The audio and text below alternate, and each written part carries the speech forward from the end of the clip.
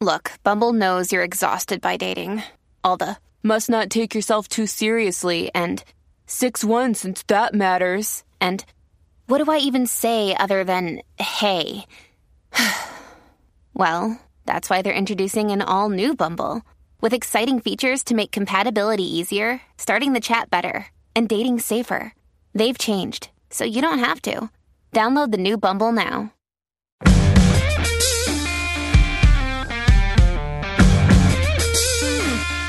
Hello and welcome to Spawned, a common sense, generally fun, and hopefully helpful discussion on parenting and parenting culture. Hey, I'm Liz Gumbiner. I'm the co-founder of CoolMomPicks.com. Kristen is out this week, but I am joined by a fantastic guest I know you're going to want to hear from. New York Times parenting editor and author Jessica Grose. We're going to be talking about the state of American mothers today and more. And of course, we'll close out our show with our cool picks of the week. If you don't know Jessica Grose, you definitely know her work. She's the parenting editor and columnist at the New York Times who writes a terrific newsletter also on parenting. She also writes about women's health, culture, and grizzly bears, and was named one of LinkedIn's Next Wave top professionals under 35, a glamour game changer in 2020 for her coverage of the pandemic. She's also a former senior editor at Slate and editor at Jezebel. And I'm sure you've seen her work in all kinds of places besides the New York Times, like New York Magazine, Washington Post, Business Week, Elle, Cosmo. She has a brand new book coming out this year that's going to be all about the historic, scientific, and cultural ideals of parenting and how they do and don't serve us. I cannot wait for that. And we're going to be talking about that and more today, including hopefully her secret love for reality TV, or maybe not so secret. Welcome, Jess. Thank you so much for having me. And it is absolutely not secret. I talk about it all the time. I actually can't believe that we've never had you on before. I feel like we've been chatting and on the Twitters and stuff forever. And now here you are. I finally get to talk to you for the podcast. And I'm so happy to be here. Thank you so much for having me. Of course. And I have to say, you're following in the footsteps of many other incredible parenting columnists and editors, from Lisa Belkin to KJ Dell'Antonia. How does one become the parenting editor of the New York Times? Well, I actually don't know.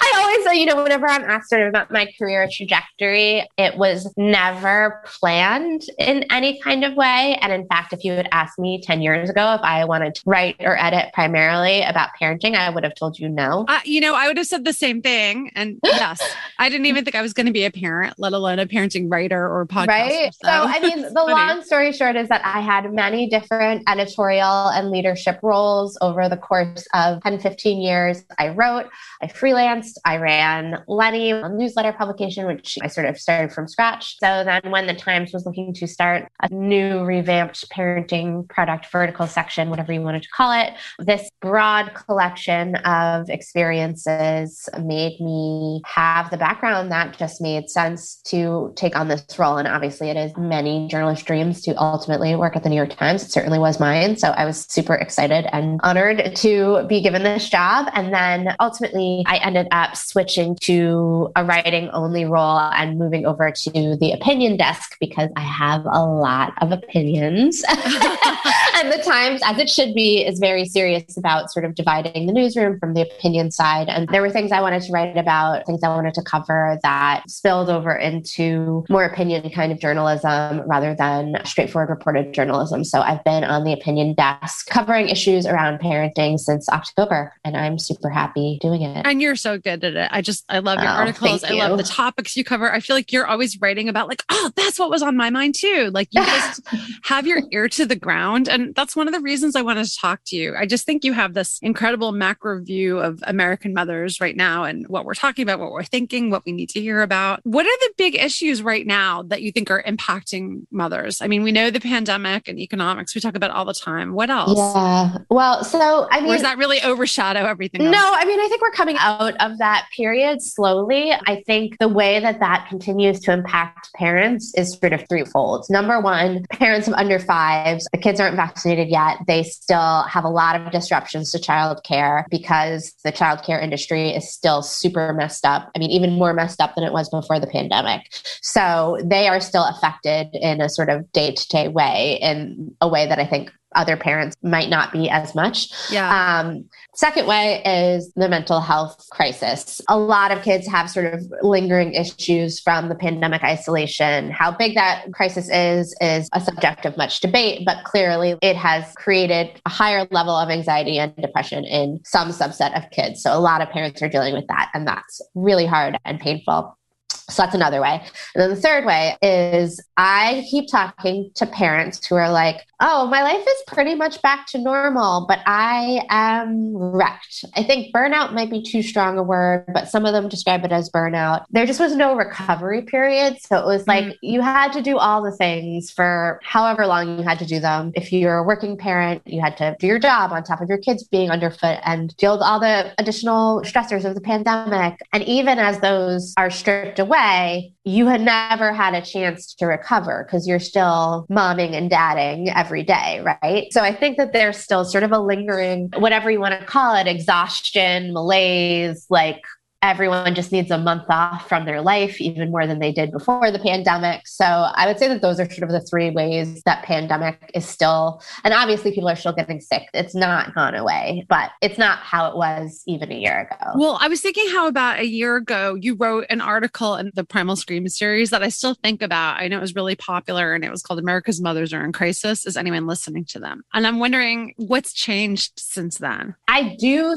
think that there has been change. And I actually do think that conversations around paid leave, caregiving, all of these things are so much more on politicians' lips than they were before the pandemic, certainly more than they were 5 or 10 years ago. I've been covering these issues for that long. And these are actually issues most often thought of as liberal issues or democratic issues, but lots of Republicans are talking about them too. And as essential as a backbone of a financial recovery, because if you don't want to talk about it in the sort of touchy-feely, like it's actually good for humanity way, which obviously it is. You know, I think that there's been a lot more people who have convinced that for jobs and government to function, childcare is infrastructure. And I don't think you would have had a lot of people agreeing with that 5 years ago. I think many, many more people agree with that statement because they saw what happened when it fell apart. So I don't want to call that a silver lining. I don't think that the pandemic was worth that happening. I wish we could have never had a pandemic, obviously, but I am optimistic about momentum and future change in that way because so many more people are aware of it. I mean, Katha Pollitt, who is a great commentator, op-ed writer, wrote something for the Times Opinion section 3 or 4 years ago where she basically said the reason that there's not a lobby for childcare is because you only need it for a brief period of time. And then once you don't need it anymore, you sort of forget about it and move on. And it doesn't become sort of a primary rallying point for political movement. And I think that has changed a bit. So I'm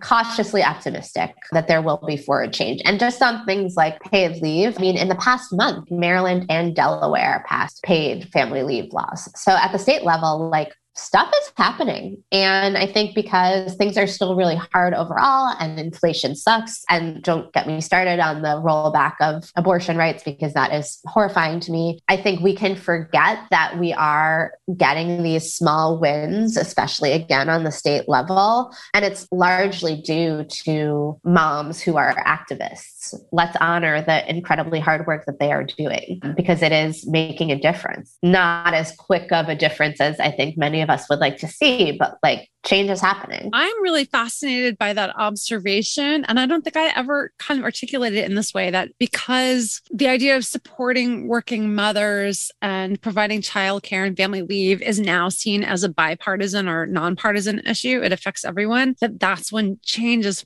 finally starting to happen. People are taking notice. Like, it's not a political issue. I mean, obviously everything is political these days. So sure. But it's not any one party that has cornered the market, unlike moms who need childcare. Right. Listen, I am no fan of Donald Trump, but you must admit that he made the most change that a president has made in a very long time in getting people paid family leave, because federal workers got paid family leave under his administration. That is a thing that happened. It is a fact.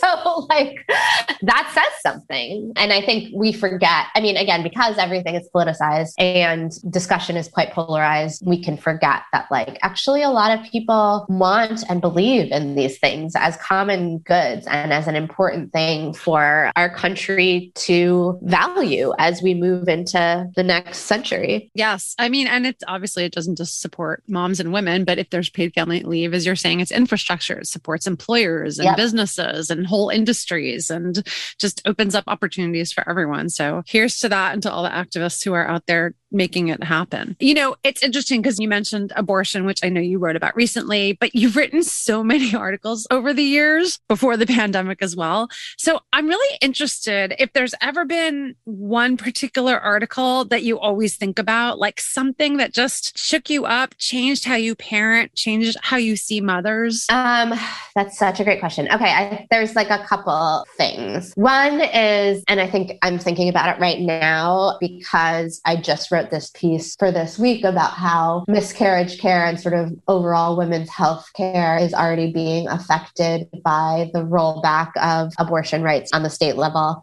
About 7 or 8 years ago for Slate, I wrote a piece about the cost of miscarriage because obviously we think a lot about the emotional pain of miscarriage and it's awful and no one wants to go through it. Right. But I had a miscarriage between my 2 daughters. And when I had it, I kept getting bills for it. Like every 2 weeks after it, I would get a bill for like $200 or $300 for the, minor surgery I had to end the miscarriage. And I get it. That's how medical bills work. But it was so painful to be reminded. It was like, not only did you go through this like really not fun thing, but like, here's a bill to not only remind you that you went through it, but also have to pay more money. So wow. I did a piece on the cost of miscarriage, and the women that I spoke to for that piece just really affected me so deeply. Things that are not new probably to the listeners of this podcast or to people in general, but just how intimately health disparities and financial disparities can touch us at the worst moments of our lives. And to go through a miscarriage and then have to also worry that it's going to bankrupt you, like that sucks.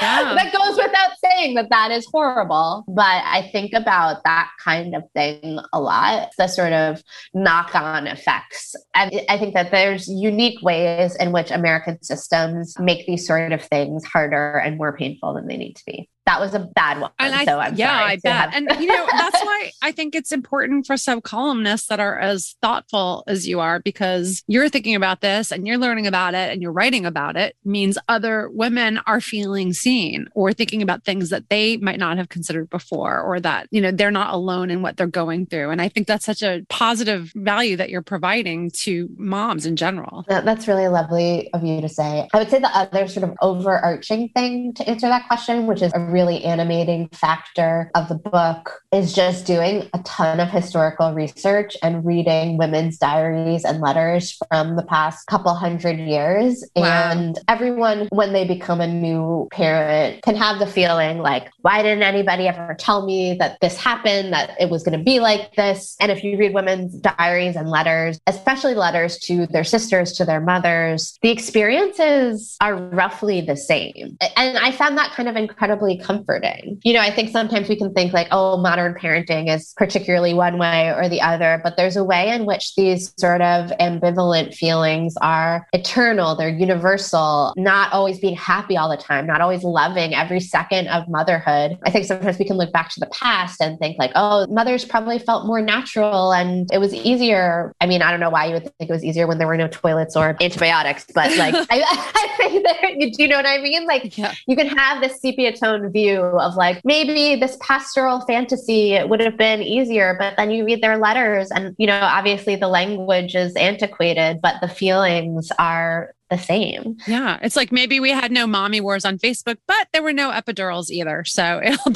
balances. 100%. I actually found it very comforting, just normalizing this sort of range of maternal feelings, which I always had felt was an important part of the sort of writing that I do and the way that I think about parenting. But having these hundreds of years of examples of it was just wonderful and validating. And we can look at social media and be like, oh, this person seems like they're just doing it better than me, or they're happy all the time. And it's like, we know, number one, that no one is happy all the time, but like no one 100 years ago was happy all the time.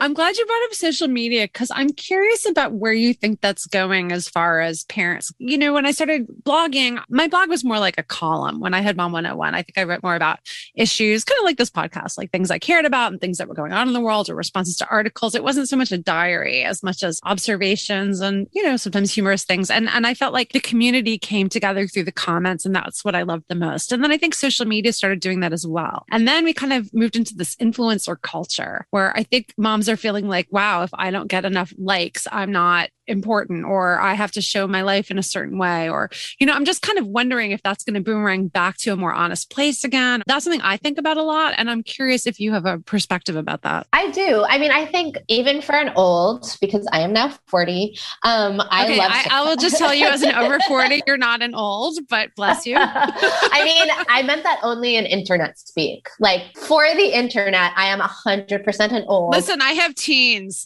So they think I lived in like 1932. Oh my God. My 9-year-old already calls our youth the 1900s. And I'm like, you cannot say that. The 1900s. I'm like, it's such a burn. And I'm like, burns above grade level, respect. But also, no, you cannot call my youth the 1900s. Yeah. For me, it's when my kids come home from like a vintage store. They go to Buffalo Exchange and they're like, Mom, we got this vintage shirt from the 90s. And I think, oh my God, vintage. That's rude. That is extremely rude. So as an old, I love TikTok. I look at TikTok a lot. Yeah. And I find that a lot of the more popular moms, or at least the one, it's always hard to know because it's like, who are you getting served on the algorithm versus what somebody else is getting served on the algorithm? And when I first started looking at TikTok, I was getting what I would sort of say is like a more Instagram mom. So sort of like the toned, beautiful, doing a silly dance, but like never looking bad or weird. That sort of like idealized, filtered vision. But as I've continued to look at the app, I actually think that like there's a lot of moms there who celebrate the imperfection. They're really funny. You get a less static vision because obviously it's video. It's not just a still image the way that Instagram is a still image. Yeah. So you're seeing them just in their sort of natural habitat. Their kitchens are messy. I don't mean that in a critical way. I mean that in a like, yeah, because they like live in them, you know? It's not like Instagram vision where like, has a child ever stepped in this place? You know, it's like, it feels more like they're living their lives and you're getting a window onto it and it's delightful. So I think we are sort of, the internet is so big. There's definitely still the influencers. There's like the fitfluencers. There's the wellness influencers. My bigger fear about TikTok parenting is I think you have the good, which is like this more sort of honest, real talk, funny version. But then there are a lot of people doling out advice. And some of them are experts in their field and some of them are just randos. Yeah. Like I don't have the percentages in front of me, but a lot of people get advice from social media now. Oh, for sure. I saw it on TikTok is the new, I saw it on the internet, or I read it on Wikipedia. Like, exactly. Kids go for information. As someone who, you know, follows this culture as my beat, my concern now is that it's like, are people going to get damaging and incorrect health information from randos who tell them vaccines will grow them a third ear? Like there's something like sort of authentic about TikTok more so than Instagram. And so I feel like it might be more effective in passing information along. Well, you can't have an aesthetic on your TikTok feed the way you can on your Instagram feed. It's almost like by nature, by the way it's constructed, it kind of requires a different level of spontaneity and authenticity. Even the dances, even the stuff that's planned, it's not like a picture that looks frameable and static and it's just there forever. Yep.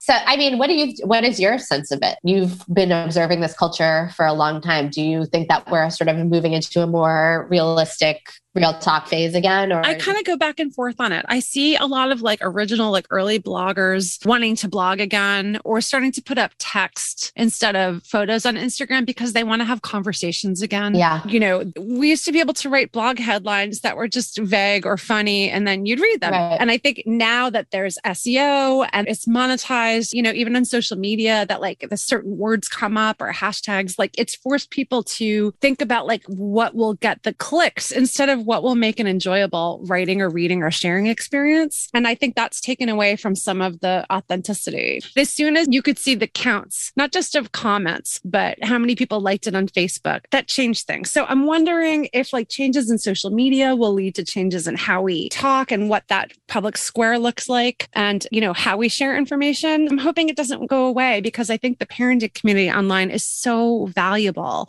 at a time that we're so separated from each other. I mean, the pandemic laid that bare, right? Absolutely. We couldn't even go to the park to meet moms. Like we were literally stuck inside. And I think of new moms all the time who probably would have gone crazy during those 2 years without, you know, an online community at least. Yeah. So let me just ask you, I want to make sure we get to this. Tell me about your book coming out. What can you tell me about it? Oh, yeah. No, I'm so nervous and excited for people to read it. I wrote the proposal in the summer of 2020, but it had been based on ideas that I've just been mulling since basically I became a mother in 2012 and had written about in so many different ways for Slate and other places. But since I became a mother, I have felt the ideals placed on mothers in the United States are completely nonsensical and they cause a lot of damage. If you put them against each other, they don't make any sense. Like they're in actual opposition to each other. So one example that I use in the book is if you look at polling, the majority of Americans will say that they think it's better for a woman to stay home with her children. But they also say that the ideal working scenario for a mother is to work part-time. And it's like, you can't do both those things at the same time. Those are directly contradicting each other. Also, parenting is not really part-time and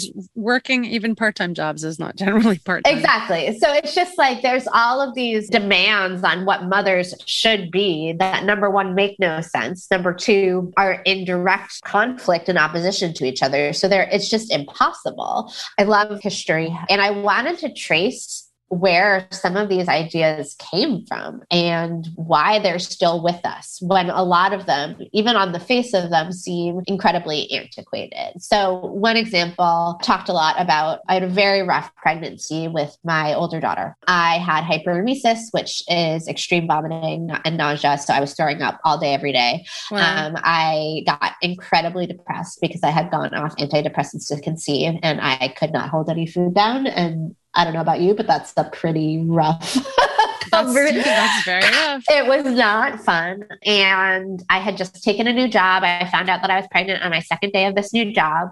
And I ended up having to quit after 2 months because I was so sick. I just was like, I can't do this. And it was an incredibly deep humiliation at the time. I felt like I'm never going to work again. Who quits a job after 2 months? Everything I've worked for is dead. And then on the other hand, it was a profound relief because this bad thing that I worried about happening had happened. Like I had failed spectacularly and embarrassingly in this moment. And at the time, I also felt like, oh my gosh, I'm already failing at motherhood. I'm not even a mom yet. I'm so sick and I need medication. And shouldn't this be natural? And what's wrong with me that like I'm already failing at this and I'm not even 3 months pregnant was kind of an overwhelming feeling that I had then. That was really sort of the beginning of when I started interrogating those feelings. Well, it's like, well, you couldn't control this. Like you're sick. That's okay. It's okay to be sick. Lots of women get sick in various ways when they're pregnant. And where did the idea even come from that it's quote unquote natural to be happy and healthy while you're pregnant? Long story short, there are some ideas from like Victorian eugenicists about how women should behave when they're pregnant, but then also some very influential psychologists and psychiatrists in the mid 20th century who pushed the idea that if you were not happy while you were pregnant, you were neurotic and it meant that you were not at peace with your own femininity and something was wrong with you. And obviously we don't think those things anymore, but the residue of it stays with us. We have these ideas like, oh, like there's something wrong with me because I'm sick and I'm miserable when I'm pregnant, even though it was a much wanted pregnancy. So trying to sort of just unpack culturally where those ideas came from. And so there's a number of different ideas that I'm saying, like, here's where this dumb idea came from. So this is going to like help us sort it all out, basically, is like understand that it's not us, it's not in our heads, that there's certain things that came from a place that was maybe malevolent or not so helpful towards women. women. And if we know about these things, maybe we can fix it, or maybe we'll feel a little less bad about ourselves to understand. Exactly. I mean, that's ultimately really the hope with this book is, for me at least, it is not a prescriptive book. I don't give advice. I always joke, like, I think it's funny that I am a parenting columnist because I don't believe in parenting advice. Because I believe in some advice, but like writ large, kids are so different. Families are so different. It is so hard to do one size fits all about anything, you know? But by hearing all the different advice, I think it allows us to then stop and think about what we know and who we are and what our values are and our goals. And then we make the decisions for ourselves, informed by lots of different opinions out there. And that's always a good thing. And that's so much of what I value about your columns. They're not dogmatic and they're not prescriptive. And you just give me lots of perspectives that help me formulate my own views on things. From one old to another, thank you. But yeah, so that's like, you know, the book is really trying to say like, hey, a lot of mothers, I mean, I think a lot of parents, but like mothers specifically, because obviously we have so many cultural feelings about how mothers should be, feel like these expectations are not working for them, but they feel like they can't reject them, because if they reject these expectations, then they're a bad mother. And so by trying to trace and expose where these notions came from and how they're still affecting us, my hope is that the ones that, you know, aren't your values will hopefully be easier to dismiss without feeling like, oh, I'm bad or failing at this because I didn't meet this expectation, which is like not an expectation that is reasonable or that I should care about. Like if I could have controlled not barfing all day, every day when I was pregnant, naturally, I would have been super psyched to have done that. Well, I cannot wait. I'm sure it'll be helpful. And when it's out, I want you to come back so we can talk about that. Oh, I would be thrilled. So if anyone wants to learn more about Jessica, even though she's not on the socials quite as much, you can still find her at Jess Gross, Grose on Twitter, at Jess Gross Writes on Instagram, or on her website, jessicagross.com. And now it's time for Cool Picks of the Week. Cool Picks of the Week. And Jess, as our guest, you get to go first. I can't wait to hear what you have. Okay, so I'm going to recommend Below Deck, which is a Bravo franchise that I think at this point has 5 separate shows. There's Below Deck Down Under, Below Deck Sailing Yacht, Original Below Deck, and Below Deck Mediterranean. Okay, that's only 4. This is reality, yes. This is reality. I don't reality much, but Kristen does. So I bet she's already binged all of them. Okay, so it is a reality TV show that takes place on a yacht, and it is a very upstairs, downstairs premise. So it's a season on a chartered yacht. And so the people who work on the yacht are the same throughout one season. There's like the captain and the deck crew and the stewardesses, and the guests are different, terrible, rich people every episode. Wait, you got to tell me, do they hook up with the crew? No, you're not allowed to do that. Because that's always the good part. Okay. The crew hooks up amongst each other just endlessly. So there's shenanigans below deck and shenanigans above deck, and then exactly. But it's called Below Deck because it's mostly focusing on the folks who work on the boat. It's super fun. I have a lot of trouble turning my brain off at the end of the day, but Below Deck really helps me out with that.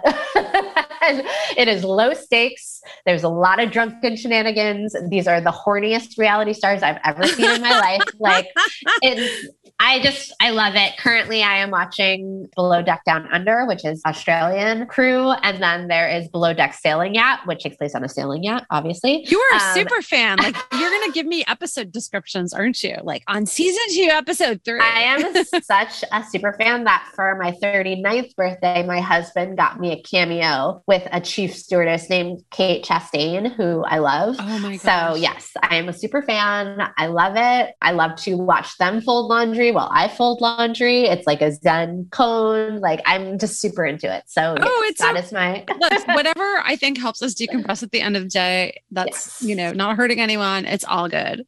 Well, my cool pick of the week, little different directions. We are both Brooklyn moms, Jess, and I want to give a shout out to the Brooklyn Public Library. Have you heard about this Books Unbanned initiative that they launched? No. Oh, what? I get to scoop you. Okay. It's so cool. So I'm really concerned about all the book banning going on around the country, as all thinking people should be. And so the Brooklyn Public Library launched this initiative called, it's like hashtag Books Unbanned. What they're doing is they're allowing all young people 13 to 21 all over the country to get a free digital library card to the Brooklyn Public Library. So they have free borrowing privileges of all their ebooks and audiobooks without limit, which I think is phenomenal. Oh, I love it. So if our listeners are living in districts that are banning books, get your teen on board, or hey, encourage your own local library to do something similar. I think it's so smart. I love that librarians are standing up to fascists, as Caroline wrote about in the post. It's on coolmomtech.com. We'll link that up on our podcast page on Cool Mom Picks and all the other links that you heard about today.